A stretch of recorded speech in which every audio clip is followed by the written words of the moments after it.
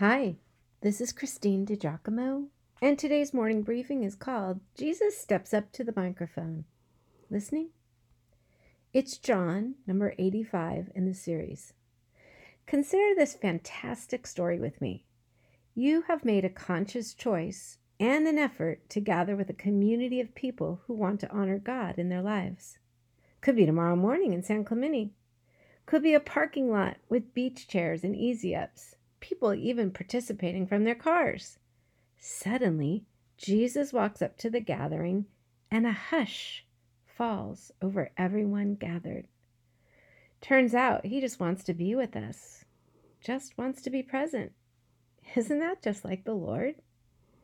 As the gathering draws to a close and we are singing the blessing, Jesus walks forward to the white Ford truck where I am standing and says, Christine, may I? May I have a word? Already extending his hand for the microphone. Of course, Lord, as I click the on button and put it in his hand, wincing as I notice the scar in that hand. Before you go, my friends. Right then, little Arliss comes running up and grabs the Lord around his knees, gazing up. Abby, too, as she approaches a little more shyly, big brown eyes looking up at Jesus. He smiles, reaches down, and hugs them both. Before you go, I should like to pray for you, Jesus says. Like the song said, to bless you. To a person, we all kind of sink to our knees, not a soul noticing the asphalt. John records Jesus' prayer in chapter 17 as he prays for himself, then for his disciples and us.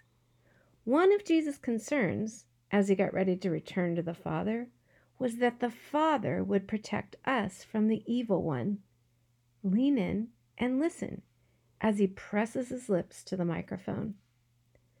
My prayer is not for the world, but for those you have given me because they belong to you. As Jesus prays to the Father, he hears the cars passing on the street, but is not distracted.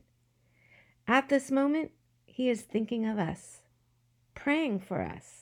He continues, I'm not asking you to take them out of the world, but to keep them safe from the evil one. They do not belong to this world any more than I do. Make them holy by your truth. Teach them your word, which is truth. Just as you sent me into the world, I am sending them into the world.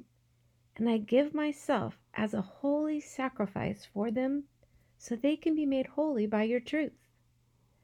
I am praying not only for these disciples, but also for all who will ever believe in me through their message.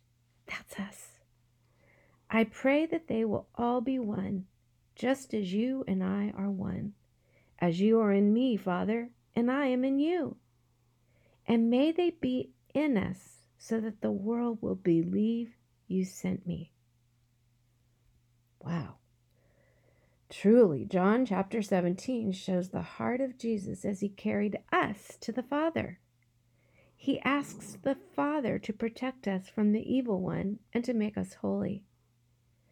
My friend, the two of those go hand in hand, and hand in hand.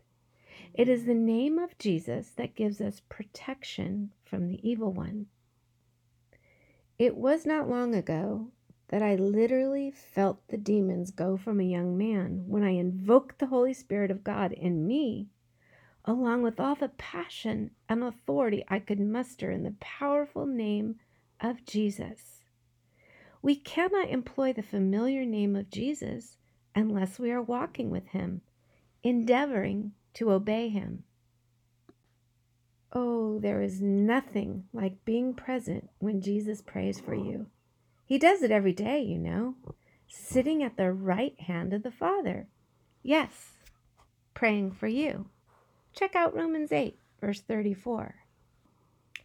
And unlike in the San Clemente parking lot, he does not need a microphone. And, well, yeah, give a listen to this song. This is the one that Jesus referenced in this briefing. He is for you.